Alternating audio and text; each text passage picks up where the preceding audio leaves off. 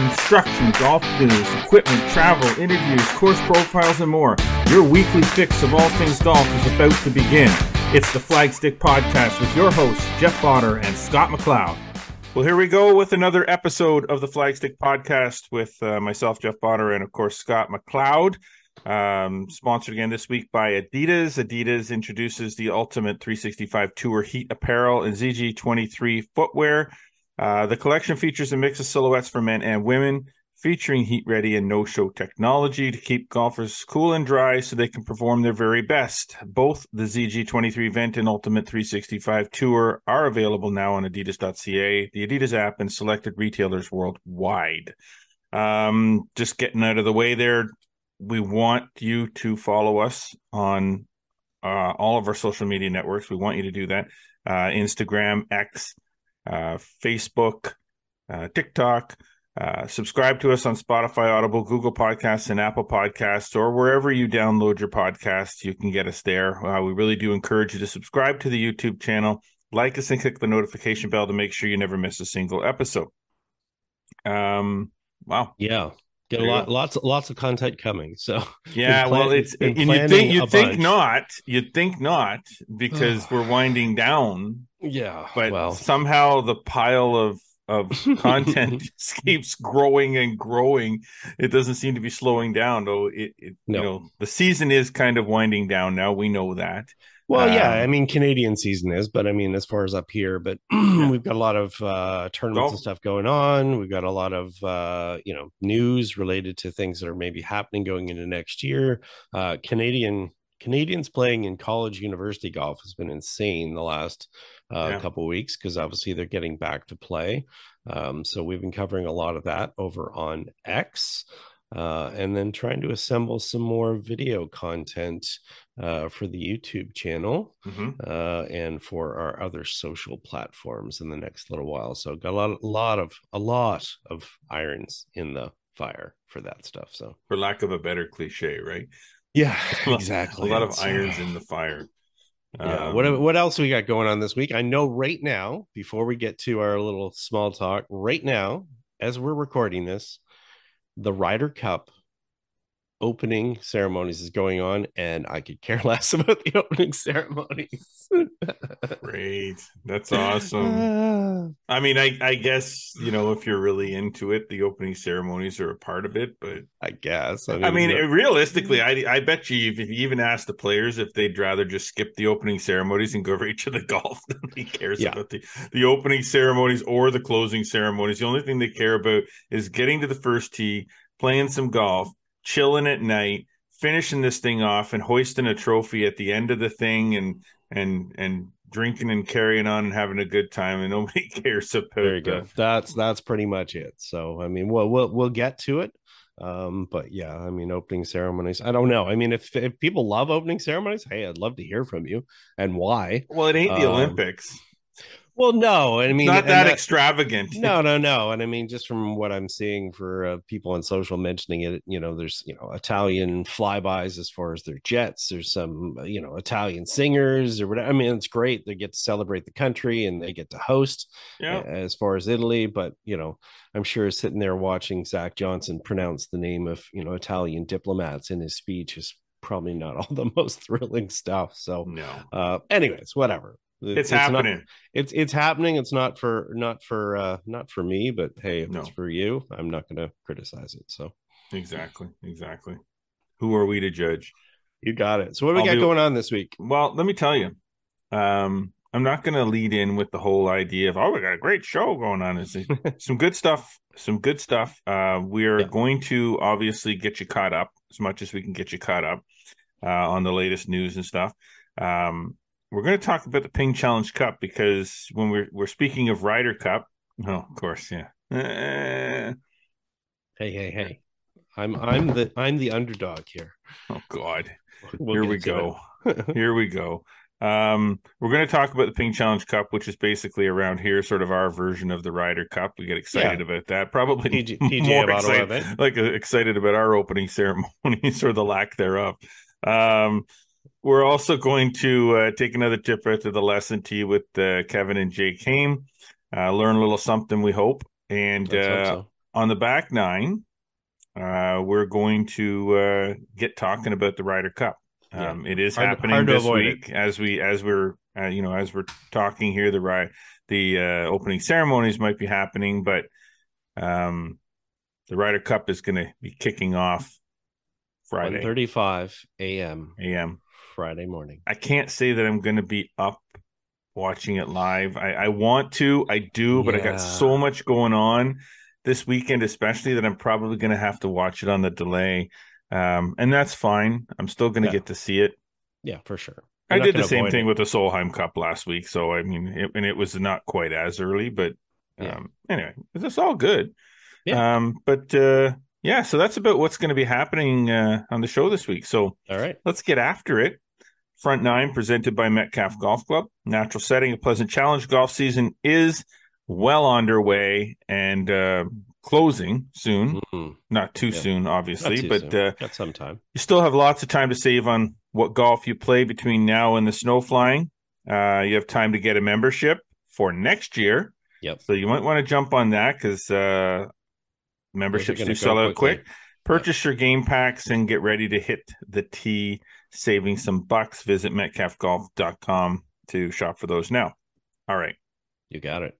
Let's get into getting people updated, caught up, however you want to put it. OVGA Tournament of Champions, both the men and women, held at Highland, Scott. And, always a good event. Always a good event to crown the champions of the champions. You got it.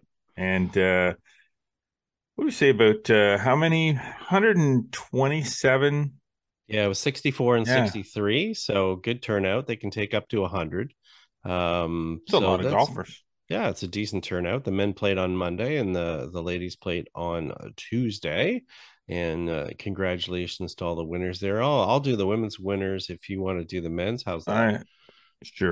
Sure. Diane Mansfield, Rebecca Kiesebrink. Okay, and this one. I'm glad you're doing the women's. I was literally, and I apologize in advance, and I literally went to a glossary page for pronunciations for Dutch names, and not even close. I'm not going to try. All I know is it's Renee Bast Cured. A TJ to start the last is basically a CH sound, I have been told. So yeah, anyways. And Diane Dolan, who won the senior title, that's her fourth time she's won that title, and she also won it last year, so she's a repeat winner. Well, I got you on the men's there. Tyler Stone, Brian Ariel, Clifford Bly, and Perry Frida. Oh, that was tough, eh? Man, I congratulations to all the winners, the Tournament of Champions. Always nice to be a champion, and then always nice to be a champion of the champions. Yeah, for sure. And there was a bunch of playoffs in there too, which is always fun. I think one of them went, or there was a couple that went at least 3 holes. So some good stuff there. And hopefully, they enjoyed Highlands, and we're looking forward to seeing Highlands on Monday. Now we had some Eastern Ontario golfers have some strong showings at Golf Canada's Next Gen Fall Series Championship in Quebec. Yeah, that was just last week, led by Chase Durham, 14-year-old out of Royal Ottawa. It's a name we're getting to be very familiar with. Mm-hmm. He's also in the contention right now at the Super Camp Tour Championship for Golf Ontario, but he won the boys division. He's just 14, so an absolute little stud. He's really making some things happen. So, and then we had top 10 finishes by Xinyao Zhang, Avery Nordman, and Antonio Ho on the girls' side. That was T4, T4, and T9, and then top 10s as well on the boys' side, in addition to Jerome Chase, Ben Sheridan, and Atlas Ibbett were in the top 10 as well. So decent showing for the OVGA kids in that event, which is pretty big. I mean, those next gen series are sort of national ranking points, and definitely a big tournament. So nice showing for the OVGA kids. Nice. Some really good news coming out of the Brockville Country Club. Mm-hmm. That they have been selected to host the 2024 Ontario Senior Men's Amateur Championship there. And just to note that Brockville has also hosted the Ontario Junior Girls Championship in 2021 and Future Links in 2017. Yeah. And for all those hockey Hockey Hmm. stars out there, hockey aficionados. Larry Robinson, former Montreal Canadiens star, will Yep. be the honorary chair for that event. He So will. We've known about this one for a little while, but they finally made it official, so we can finally obviously announce it. We have full details of that up at flagstick.com as always. we do indeed. Um, some feel good stuff. Yeah. Some money, some big bucks were raised for Chio. Yep. Um, why don't you kind of fill us Yeah. in on that a little bit? Just got the final numbers for that. Obviously, Matt Robinson has been running his chip in for Chio for a fairly long time when he was working at Riverview. Now has his driving range there in Manotick, and his daughters are actually running it now. They've taken over, kind of running it, which is great. I mean, they're the reason behind this event in the first place. There were some difficulties at the time they were born, and the Robinson family had to deal a lot, with Chio, and obviously wanted to give back, and they've continually given back for many years. And they were proud to announce today, this morning, I heard that they had raised $30,294 for the Children's Hospital of Eastern Ontario, Nice. which fantastic. So kudos to them for that. Big clap for that. Very nice. Very nice. Very nice. Golf Canada has named the representatives, the players who will represent the World Amateur Team Championships in Abu Dhabi in Yep, October. you got it. And some notable names there, Scott. A Yeah. lot of these names we're quite familiar with, but maybe some people that listen to the show aren't really that familiar with. So, Yeah. who do we have on that's going to be Yeah. If representing if Golf Canada? Yeah, if you follow us on social, obviously we do a lot of work following all the Canadians as they play college golf. So these names will be familiar if you're among the 17,000 people that follow us over there. But Ashton McCullough from Kingston, who's plays at Michigan State, Brady McKinley, who is at Utah Valley State, Pearson Hunt, who actually plays for Illinois and originally from Calgary, but lives down in the States now. And his a proud uncle, Barry Forth, who is the owner operator over at Coketown Woods. Proud to see Oh that one. yes, And then on the girls' side will be Lauren Kim, who's going to be headed to the University of Texas at Austin. Monet Chun, who's at Michigan, and Katie Cranston as well. So a great team there. That should be a quality showing. Yeah, Canada's had a good history in that event, and that six there should put up a nice showing, I think. nice, nice. Now Canada's also named a Pan Am golf team Yeah, for Chile 2023 as well, right? yeah. PanAm Games is interesting because it's not, even though it's Pan American Games, it's not necessarily amateur, so pros can compete in this, and in fact they've selected four pros to be part of the team. Difficult part with it always is that it's just scheduling. So Hmm. sometimes players, they have to drop out. They might be awarded a spot. In this case, I think Roger Sloan was up for the men's, but conflicts with things like Q schools and tournaments and whatever. But the four that are going to represent Canada in November down in Chile are Selena Costabile and Elena Sharp, longtime veteran, Yeah, playing fantastic this year on the Epson Tour. she is. Yeah. She's 12th right now in the overall standings. Miles Creighton from Digby, Nova Scotia, and then Etienne Papineau, who's put together a heck of a year and actually has status for the Corn Ferry Tour for next year. So that'll take place November 2nd to 5th at the Prince of Wales Country Club in Santiago, Chile. Very nice. Very nice. All Yeah, right. lots going on. There is a ton going on. Um, we do have, as we kind of mentioned off the top there, about the Ryder Cup. Mm-hmm. But before, we talk about the Ryder Cup, which is, I guess it's a little bit bigger event than the Ping Challenge Cup. A hair, just a hair. Just a little bit. A hair. But Monday, October 2nd, Yep. at the Highlands Golf Club, Mm-hmm. will be the Ping Challenge Cup, which, for those who haven't been listening, is a Ryder Cup style match play team competition that takes place between the Ottawa's own PGA of Ottawa professionals and assistant professionals, teams that are captained by This guy over here is the assistant pros, and this guy who captains the head pros, who have won 7. And these captain's roles, I mean, they are very critical to the outcome of the extremely event, critical. I mean, it's very hard to write down the pairings that the players want. That does take some time. Before we get to it too much, what do you think the over-under is on the number of cups of coffee we have drank the over-under during this dozen years of competition, minus last year, which of course I was playing and you weren't around because there was somebody was sick in your house. So, but if you take the other 11. It's a lot of coffee. These are long days, right? They are long days, and they usually start out pretty chilly because it is October. And I mean, as anybody in this Eastern Ontario recognizes, my hand warmer is ready from last year. That was one of the player gifts last year. Is the hand warmer. So doesn't the captain get a player gift? Yeah, you weren't there. Oh, but I didn't get one. I talked on Andre. I know. Listen. I'm telling you right now. I know that Andre is listening to this show. All right, Andre, because he always does. Because he always sends me some email after texting. I want the Ping hand warmers for this year. I think you have to earn a point as a player to get. I earned all I need to earn. I won. That's all that matters. That's all that matters. I won for doing nothing. The trophy. You do have the trophy. It's right there. The trophy. I should go over and get the trophy and put it like right on display so everybody can see it. But anyway. Yes. So the matches as they are, there's 7-5 head pros versus the assistant pros. Very close.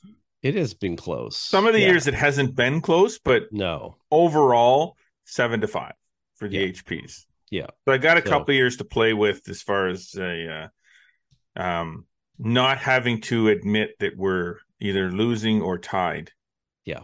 That's some buffer room. And it's fun. I mean, here's the thing. This is how the teams are selected. People should know, and we're going to get to it in a minute who's on the teams. But basically, players earn points during the year on the flagstick.com PGA Tour and PGA of Ottawa Tour. And then basically, there's a couple of Ping Cup picks as well, or Ping picks as well, that Andre gets to do to add in the mix. So that's how we end up with our players on both sides. We do have ladies that are playing, so we have mandatory 2, right? One. Yep. So we've got 2. We got one of each side there, and we have 2 seniors as well. So this is a bit of a reward for basically playing during the year.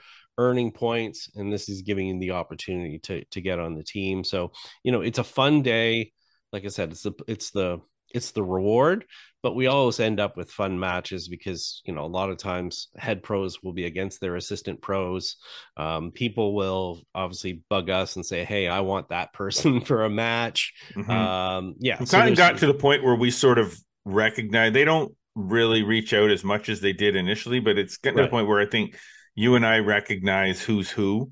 Oh yeah. So when we start to do the matchups and the pairings and stuff like that, we kind of, it's pretty easy kind of know what we're going to do as far as who's going to play against who and with you. And the HP versus the AP is kind of like the sacred matches. Whenever you can get the HP to go against his AP, that's like, they want that bad. Because they're going to have a side bet. Oh, yeah. Of who's going to have to do an open to close shift.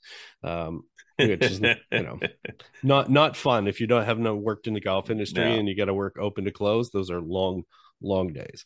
Exactly. So just let's bring people up to speed on the format, how we do this, because it is a little bit, it's Ryder Cup style, but it's a unique format where we do 9 holes of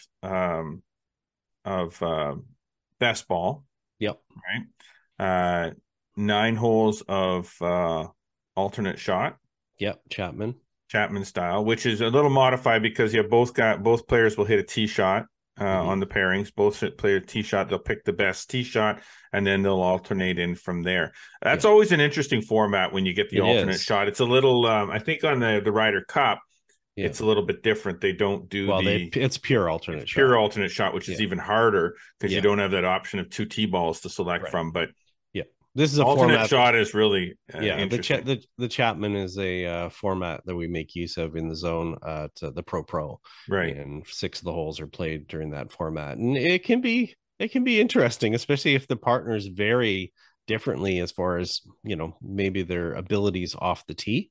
Yeah, Somebody exactly. hits it way shorter, somebody hits it way longer. What are we going to pick and go there? It just adds a little element of strategy to it. But yeah, so 9 and then and 9 obviously there, and mono a then mono, head yeah, to head yeah, match play, straight yeah, up singles matches, and that's when stuff gets interesting, because we have had it where it's been sort of like a Ryder Cup style thing where you end up with the HPs winning all the points in the mm-hmm. first 9 or the morning, and then the singles matches in the afternoon, and then the Yeah. singles matches everything balances out, and the APs will come back, and then it's so it does get a little bit interesting, and we don't have quite the same option that the Ryder Cup has, where we can take and very specifically position singles matches later, because we're rolling through, right? We play the Yeah. morning 18, and then we have lunch on the cart, and Yeah. we're right back on the tee. So it's a grueling day too, Yeah, as I far mean as the last couple of years it was played over 2 days. right. We're back to the 1 day format this year, but yeah, it makes it a little bit longer, and we're obviously trying to figure out what's going on in those matches and trying to think, are we still in this? Are we gone? And we don't have the benefit of 6 vice captains or 5 vice captains running around babysitting or anything like No, that. So yeah, we no, just not at all. we just have to let the players kind of do their thing. But yeah. Exactly. I'd say we should bring radios to communicate with each other, but We're sitting in a in car the with each same other. car. Okay, so that's the format. And at the end of the day, someone's going to be holding the Ping Challenge Cup up and Yeah. cheering. But the teams, Yeah. let's start with my guys, defending Sure. champions. Run it down. You're gonna recognize these names, people. I'm telling you that right now. Graham Gunn has one of the senior spots. Mark Lacombe also has one of the senior spots on the HP side. Tyler Yep. Fitzgerald from Carleton. Yep. Lee Curry. Yeah. So already in those first 4, you've got a former European Senior Tour player and a former Corn Ferry Tour player. Is there a point? Jeez. I'm not sure I quite understand what your point is. Oh, I also have Sarah Landry representing the HPs from a ladies. Fantastic player. Yeah. Okay, here we're gonna keep going. Now it's gonna get better here. Roger Beal from Rideau View, who played in the World Cup for Barbados.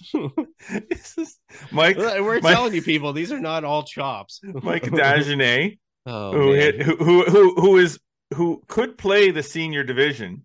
Yes, by the way, and still hits it farther than anybody on this list. And chooses not to. Okay, great. Dennis Gerard. Denny's great player. He's an awesome golfer. Played well in Quebec. Jonathan Shapier. Yep. No stranger to trophies. Dave McDonald from the Meadows. Former zone champion. Oh yeah, was definitely a zone champion. So yeah. Derek McDonald from Whitetail. Yep. Who's a lefty and also bombs at a mile. Yep. And John Stevenson. Gee, terrible lineup. Who do you got, Scott? Who do you got? Well, I have Pasquale Manquillo, who was second in the points this year in the senior division. He also won a senior event this year. And he won a senior event as well. He won at the Marshes. So that's okay. Great. Steve Hall, who's he's my other senior contender. So he great spot there. Captain's picking here, Jake Haime, one of our guys from our our lesson tee. Of course, James Sperrick, who just won, shot 66 and just won the fall championship at Rideau Dude can play golf. Yeah, exactly. Another person, no stranger to trophies, Tara McEnroy from Ottawa Hunt is in there. Glad to have her on the team as well.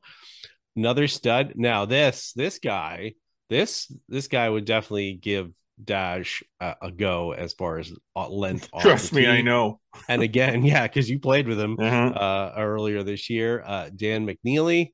And then we've got the young gun in Stephen Venema, who is out at Lock March. Got to meet him this year. Great young guy and talented player. My pairing from last year, my partner, even though we lost our points, Sean Banfield, who's in the mix, Colin Pitchers, Taylor Lafferty, Brad Smith. Smitty's in there, which is nice to see. So that adds a Another fun former element. zone champion, huh? Another former zone champion, and I don't know what you're complaining about. You got two former zone champions on the team. I'm not complaining. These are going to be great matches, and then Andy Rahathi at the lapping it up at the end. So yeah, you know what? We're going to see some good matches here. It's going to be good. Yeah, you could just even look when we announced those. Roger Beal, Dan McNeely. If you think that that's not going to be a match in the afternoon, you're kidding yourself. Then you're kidding yourself, because that will 100% be a match. Yeah, and I think it's going to be pretty easy to set up the pairings here. I don't think it's going to be that difficult. We're not going to do it on the air right now because we have a little bit of strategy and secret ballot, but we're going to be taking care of that off air and getting that ready. But yeah, you're right. There's some obvious matches that are there, but there's going to be some high quality golf here, and there's going to be some matches where there are a lot of birdies. That's for sure. All right. Well, let's leave it there. Yeah, it's going to be fun. We'll have a little wrap up on that hopefully next week on the podcast, or do something with it. We haven't quite figured that all out yet, but we're hoping to do that. Now we're gonna jump. Dang it! Put dollar in the swear jar. Jump is a swear. We need to head out to the lesson tee. There we go. Presented by Kevin and Jake Golf School. Always the right time to play better golf. Whether you need a private lesson, better short games, some putting help, or a custom club fitting, visit kevinhaime.com. And remember that better golf is a lot more fun. Let's take a trip out to the lesson tee and see what Kevin and son Jake have for us this week. Happy Tip Tuesday, golfers. All right, Jake, back on the lesson tee. Today we're going to talk about hand placement, grip, how you set your hands on the golf club. So important to be natural and neutral so the face won't roll around and move around. What's the biggest epidemic? We see it all the time. I mean...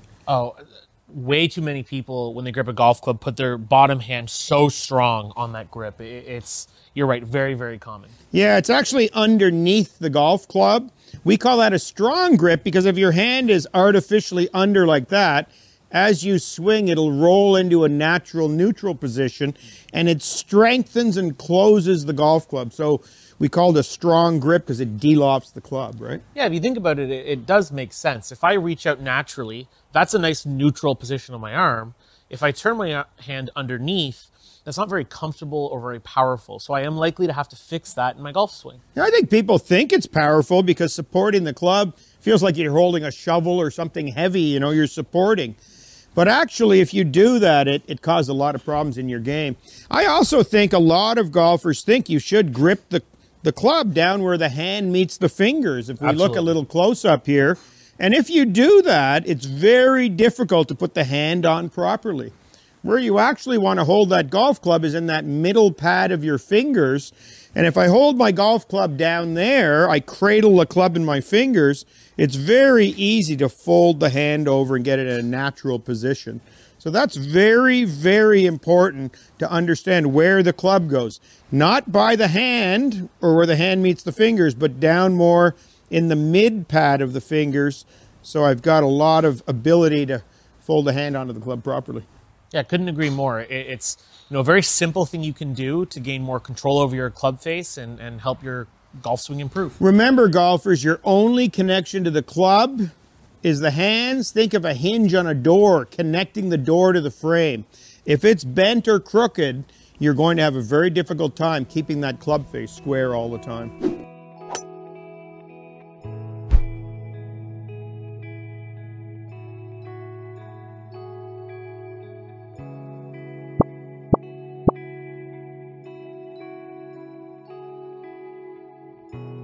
All right.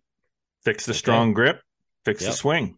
Hopefully that will propel Jake to many, many points on Monday. Sure. Let's go with that. I think Jake's golf game will propel him to points. I don't know, but I've been waiting for the panic call from a couple of people going, I haven't touched my clubs in a month. Oh, gosh. Too bad. Yeah. Too bad. Boy. So sad. All right. With all that said, we got to take a quick break. And when we come back, We are going to head to the back nine and talk some Ryder Cup. So stay with us. You're listening to the Flagstick Podcast with Jeff Potter and Scott McLeod. Adidas introduces the Ultimate 365 Tour Heat Apparel and ZG23 Event footwear to help golfers handle the heat this season. Both the ZG23 Event and Ultimate 365 Tour Apparel are available now on adidas.ca, the Adidas app, and selected retailers worldwide.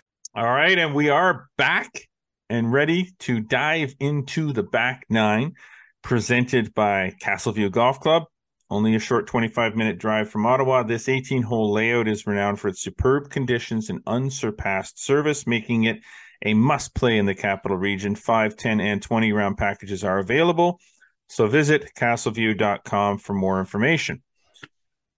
Scotty Mac.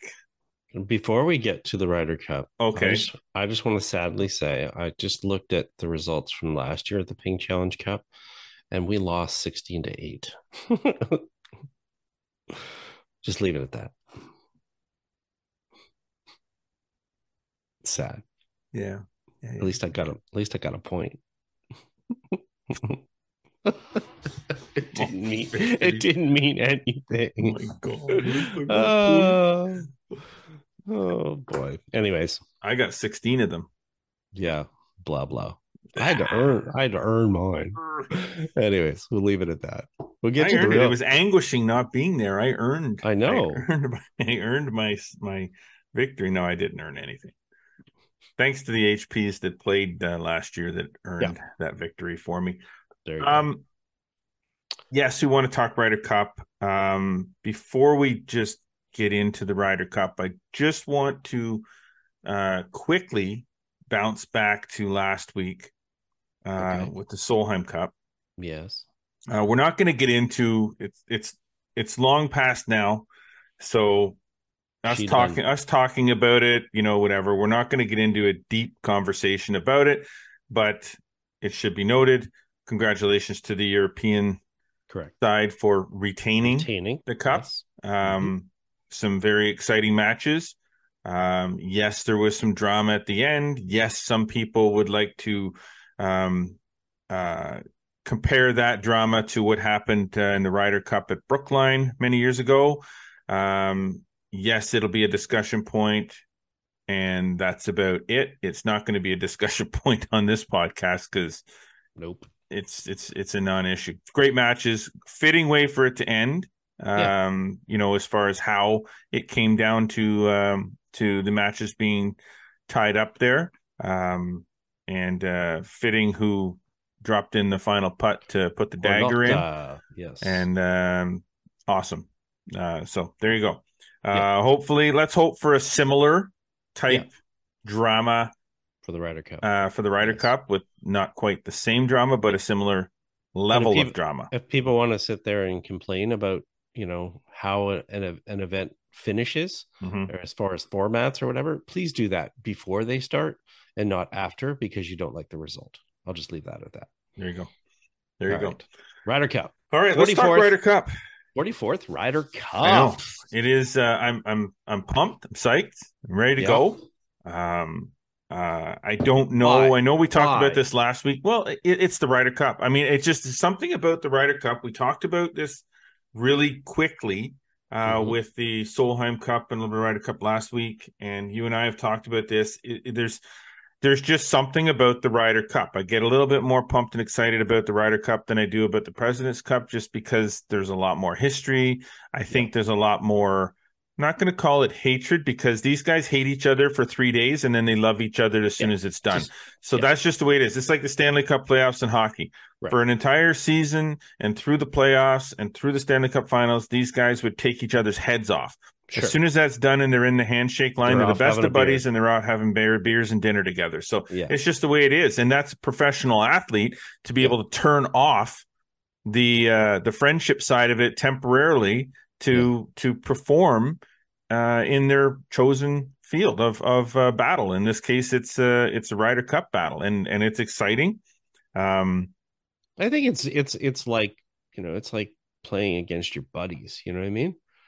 Well, I hate you when we play. I mean, right. But I mean, I think that's part of the appeal, is that a lot of people are like, okay, they're used to playing matches with their buddies and they're having that sort of, rivalry and whatever, but they can, in the end, they, in most cases, they still like each other.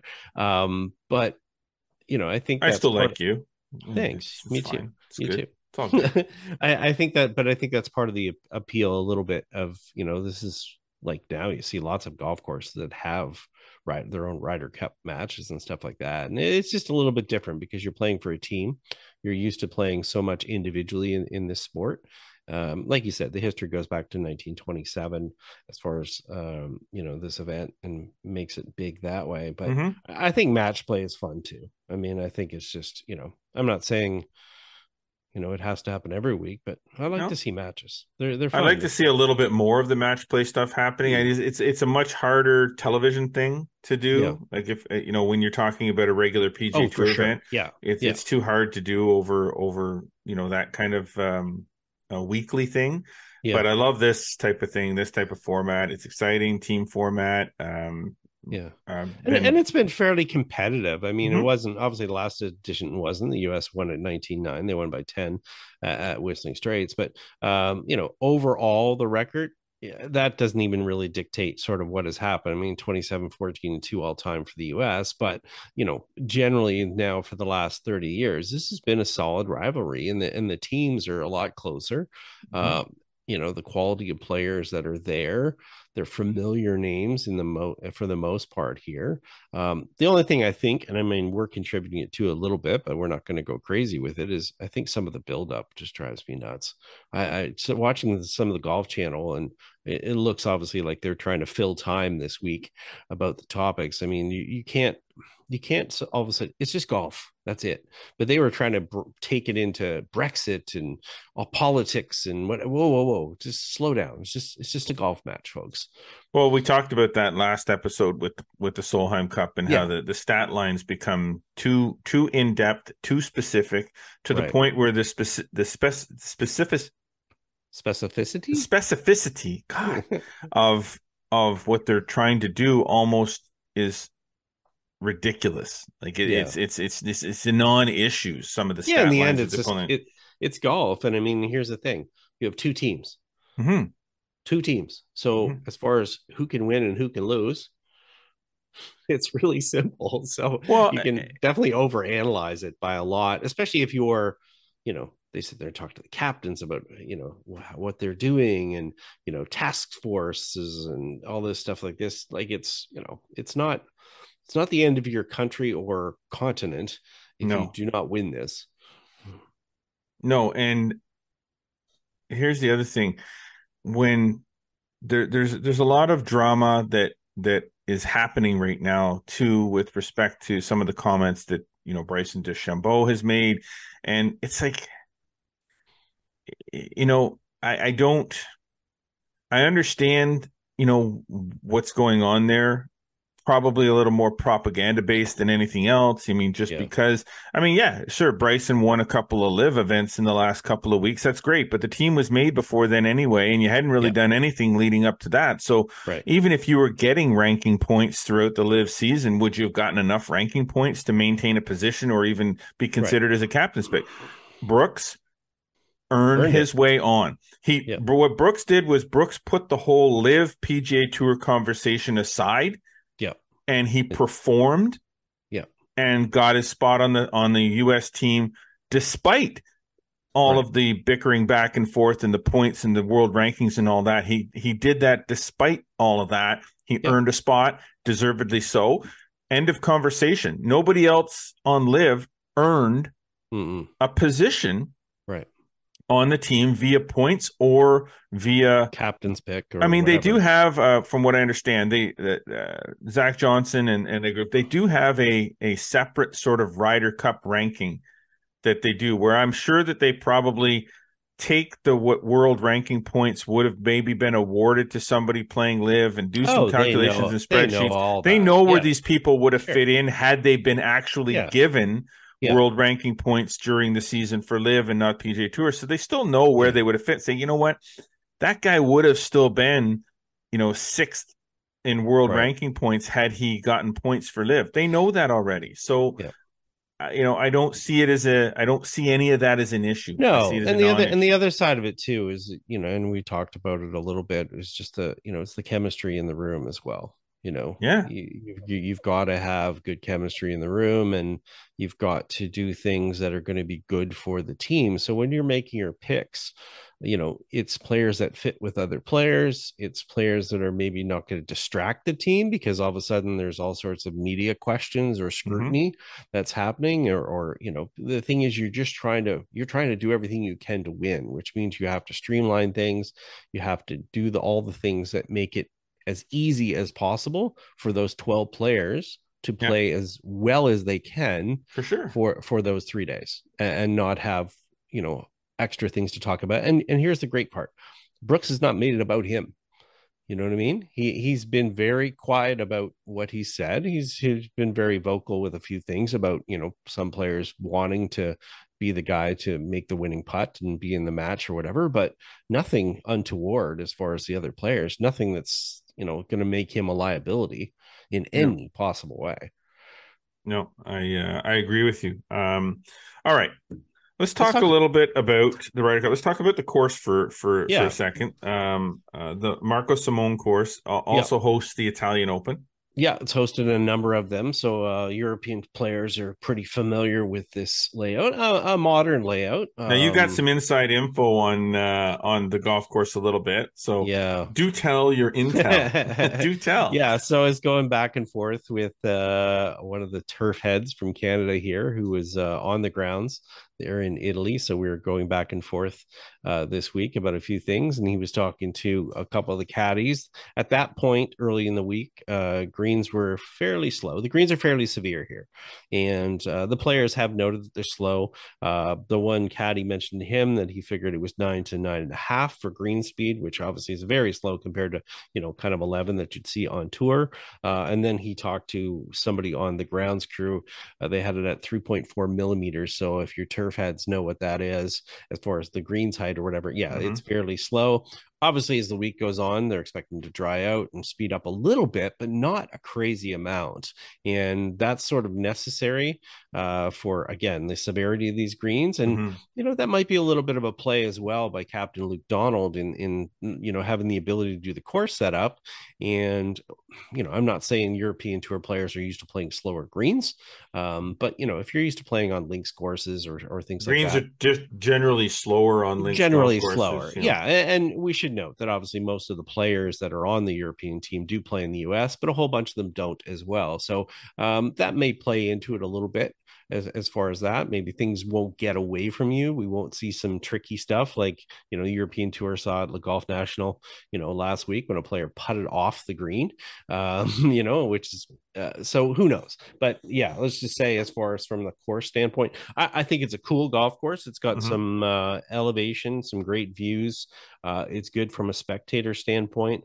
Obviously, if you saw today, and I don't know if you did, be it Victor Hovland, he was 3 off the tee. He had hit an iron already. Yes, he had on a par 4 there. Short par 4. He holed out his second shot, and when he went for it with the driver. So they've got some opportunities on this golf course, but it's a difficult golf course.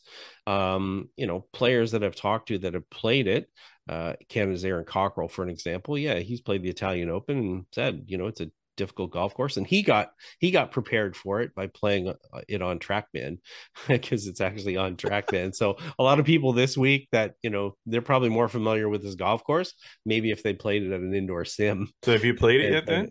I have, yeah. It's actually been out, and my plan, we'll get to it, my plan is to watch in the sim, watch the golf on TV, and maybe play the golf course at the same time. Just not fair. Yeah, not fair. That sounds really, yeah. I wonder if our good buddy. No, I was going to say I wonder if Andy McWilliams would do that, but he's actually he's in Ireland. Ireland, so I don't think he'll be doing. I wonder if I get the keys. I was going to say you should have left you a key for the Give me the keys, so I can, Andy, if you're listening over in Ireland, any chance I can get the keys for a little Ryder Cup showdown at Celtic Golf Center in Kemptville? I promise to lock it behind me and not touch anything in the fridge. Yeah, sure, whatever. All right. Let's Scott. Let's get to the teams just quickly. The U.S. will have Sam Burns. Yep. Patrick Cantley. Yep. Wyndham Clark. Yep. Brian Harman. I like this. Harman. I know he Yeah. earned a spot and everything. He's playing well this Yeah. week already. That's the word on the street, that he's been hitting it fantastic. So I'm not surprised by that. Ricky Fowler. Love Yep. this. Love having him on this team. Max Homa, obviously. Brooks Koepka. Colin Morikawa. Xander Schauffele. Yep. Jordan Spieth. Scotty Scheffler. And Justin Thomas. Yeah. Controversial captain's pick, Justin Thomas, but how'd that work out last week at the Solheim Cup when everybody was comparing, including myself, comparing the Justin Thomas captain's pick to the Lexi Thompson captain's pick, and I think she fared out just fine as far as surprisingly. Yes. So maybe Justin Thomas does something similar. The European team's made up of, like, I know there's some players. I'll let you go through the European team, sure. But I know there's some players on there that people will not recognize. I did familiarize myself a little bit more with the European team by watching more your DP World Tour golf in the last few weeks. So I would know who some of these players were. So go through the European team. And so guy who was actually at Texas Tech only a few months ago, but is playing Ludvig Åberg. So it's Åberg, apparently, Swedish player. He's probably got the best golf swing on this team. He is the rookie to watch. Unbelievable. So don't be shocked by his play at all. Great golf swing to watch. Matt Fitzpatrick, Tommy Fleetwood, Tyrrell Hatton, Nikolai Hogard. His brother Rasmus is helping out. Another 21-year-old, and his brother's helping out with the team this week. Either or could have made the team. Victor Hovland, who a lot of people are obviously paying attention to, one of the best players in the world right now. Actually, number 4 ranked player in the world.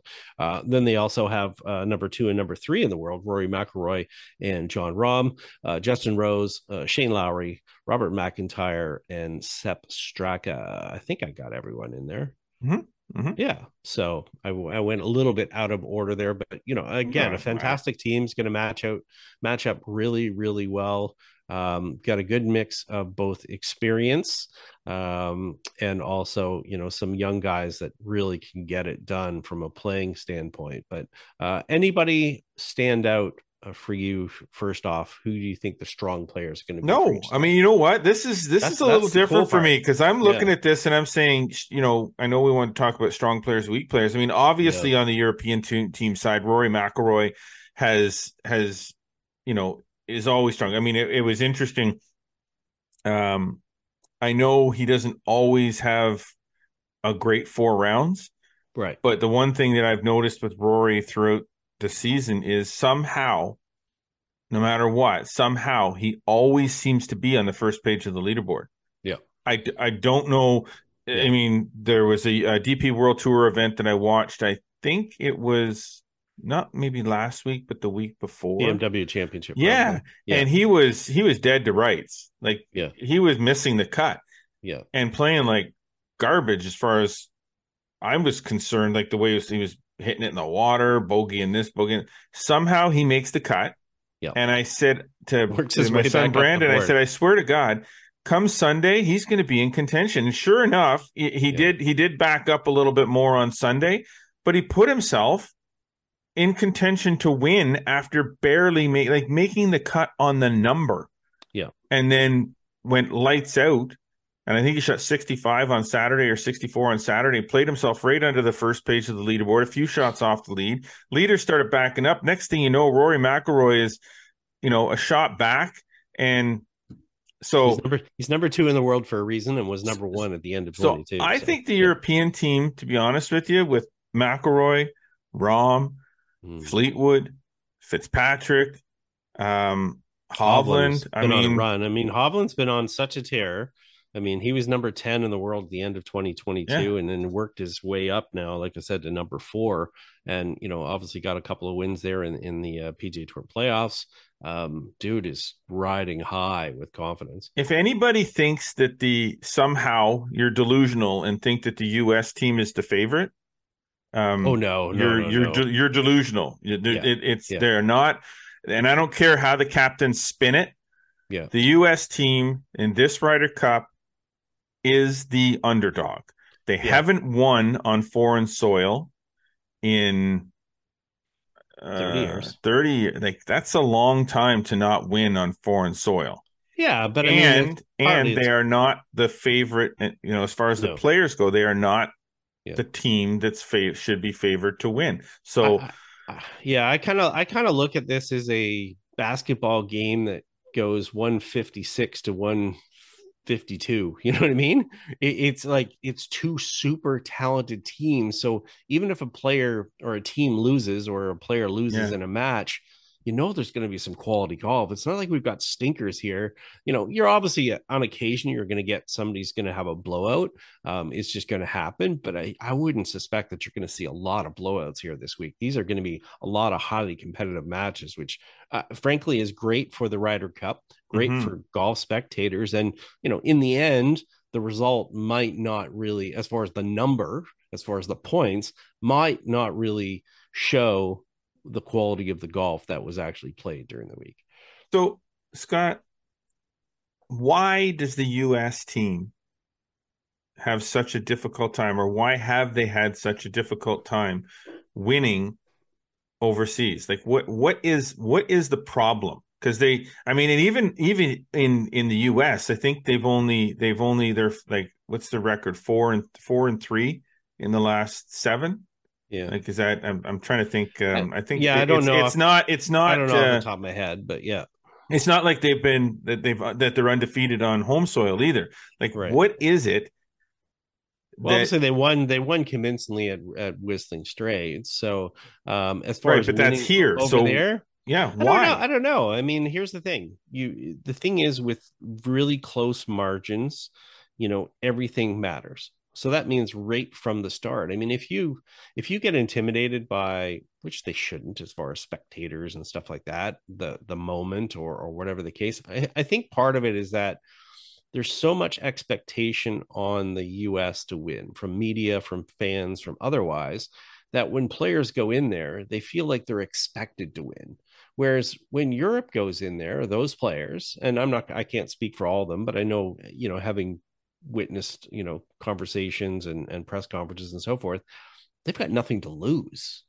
They don't feel like they're the favorite. So the thing is, it's that mentality of, hey, you know what? I'd rather start 2 strokes behind, and I'm not the golden child that I'm expected to win. So the thing is that, with that underdog mentality, you just do your thing, right? Whereas you're not trying to protect it. I know, but they're not the underdogs on home soil. What I'm saying is that when it comes to playing in Europe, the European team plays well on home ice, home turf, right? Sure.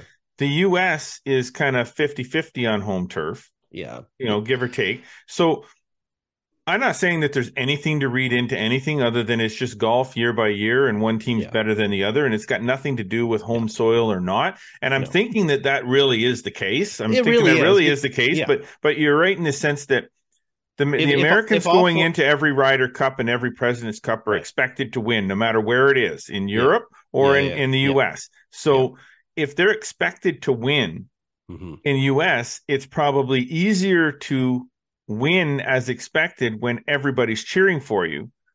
Whereas when you go over to Europe and you're expected to win and nobody's cheering for you. Right. Yeah. And then it becomes harder. And let's say if the last 43 Ryder Cups were played in the last 43 days, this all might be relevant. But, again, we're talking about totally different teams and totally different situations. So it's a game by game sort of things, and also at different venues. You can't blame it on that. It's a different thing. And I mean, but it's the storyline that everybody wants to talk about. It is on the various sports channels and stuff. They want to talk about the fact that the Americans can't win in Europe. Well, they can talk about it all they want, whether it's legit or not is the other story. So, I mean, I don't think it's really relevant as far as that. I mean, the only thing that's relevant is what's happening now and what's happening, this week. And that's really what it comes down to. And really, I mean, even when we look back at it, the fact that the US won by 10 last time really doesn't have a lot of relevance to do with what's going to happen this week. No.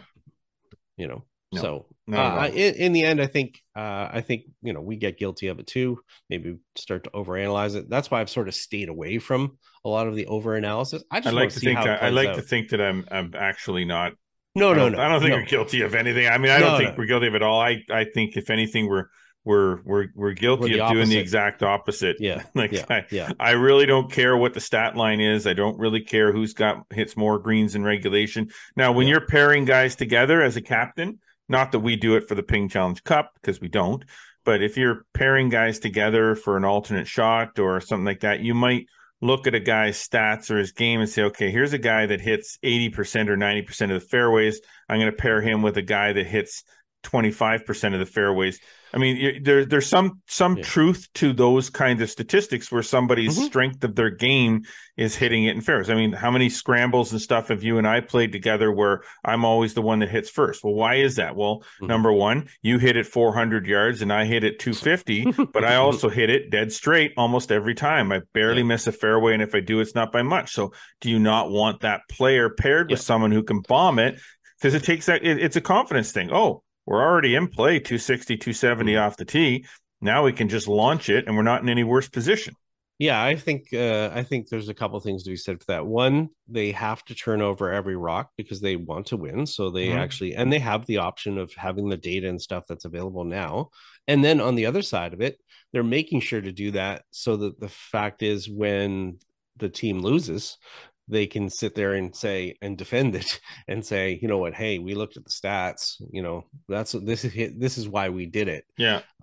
So it's part of it that way. But all right. So what matches, if you had single matches, and we just pick a couple, we don't have to go through all of them, whatever, but what singles matches would you like to see? What player would you like to see stacked up against another player come Sunday? I want to see McIlroy. Yep. Playing against Koepka. Yes, 100%. That was on my list. Yeah. I would like to see. God, I don't know.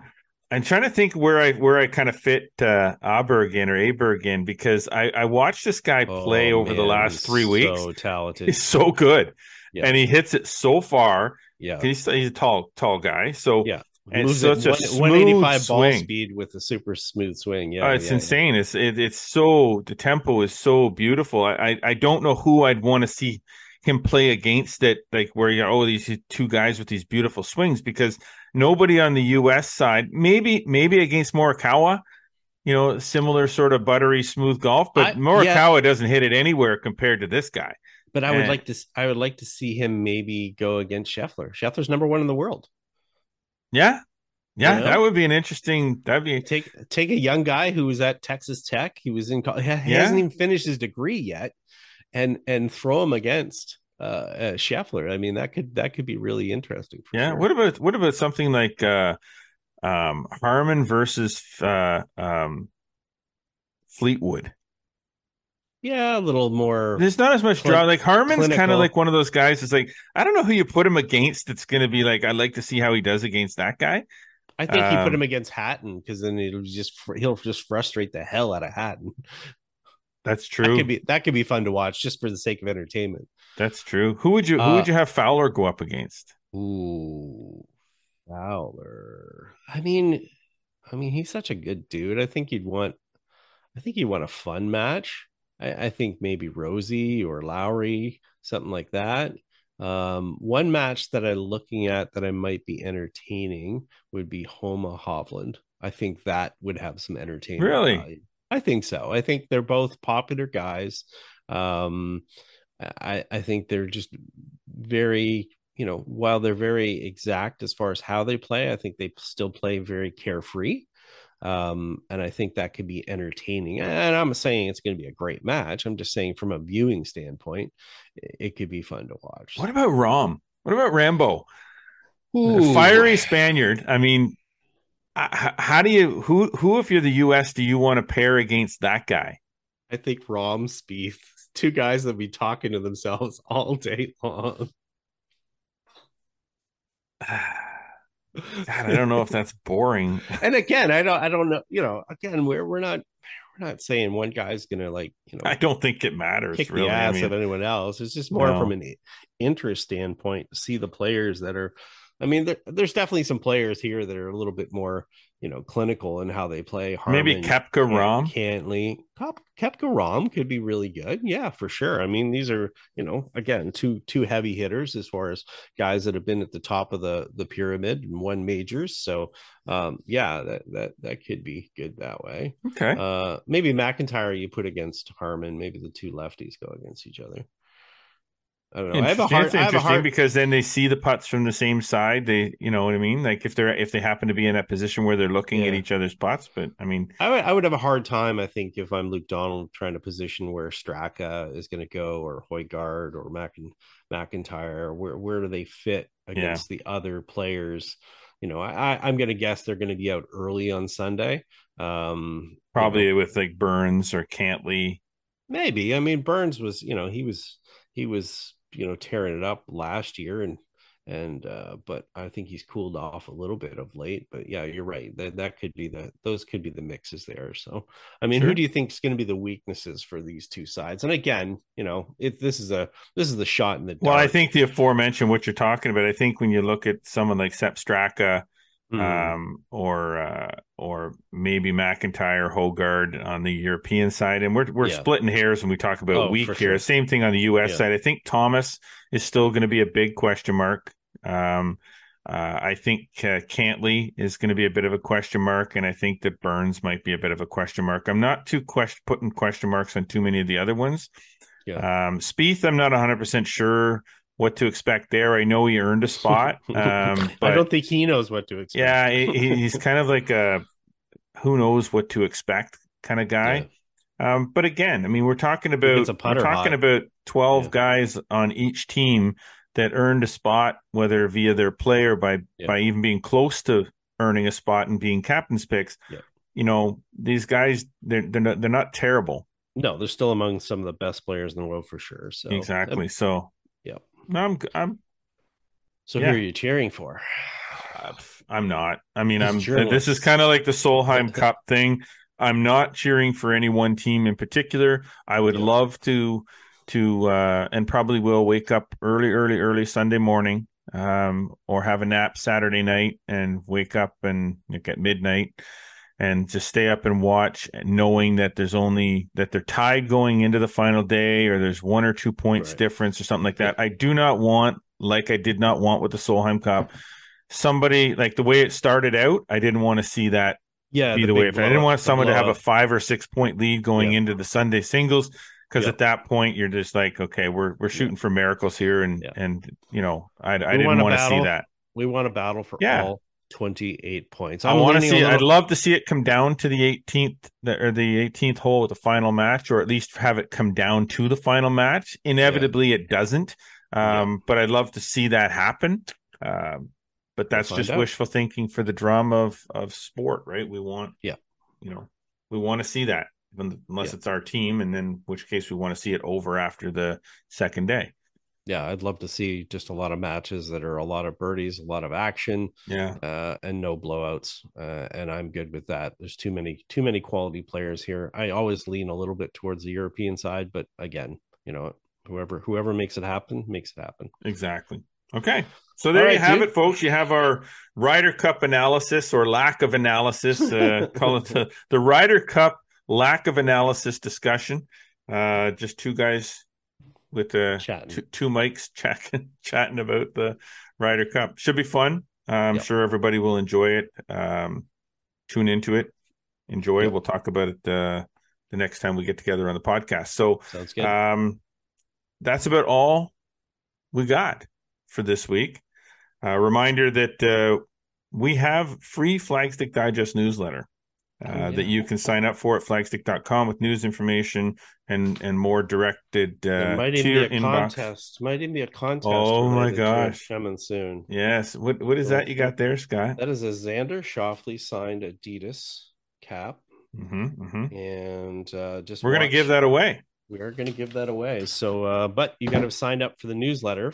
for that. We're going to have some stuff posted on our social, but otherwise just go to flagstick.com and we'll do that draw probably in a couple of weeks. Exactly. We will announce the details of that through social and through the podcast. But just so you know, there's the hat. That's a signature. That guy's on the Ryder Cup team, and that hat's going to be given away to somebody.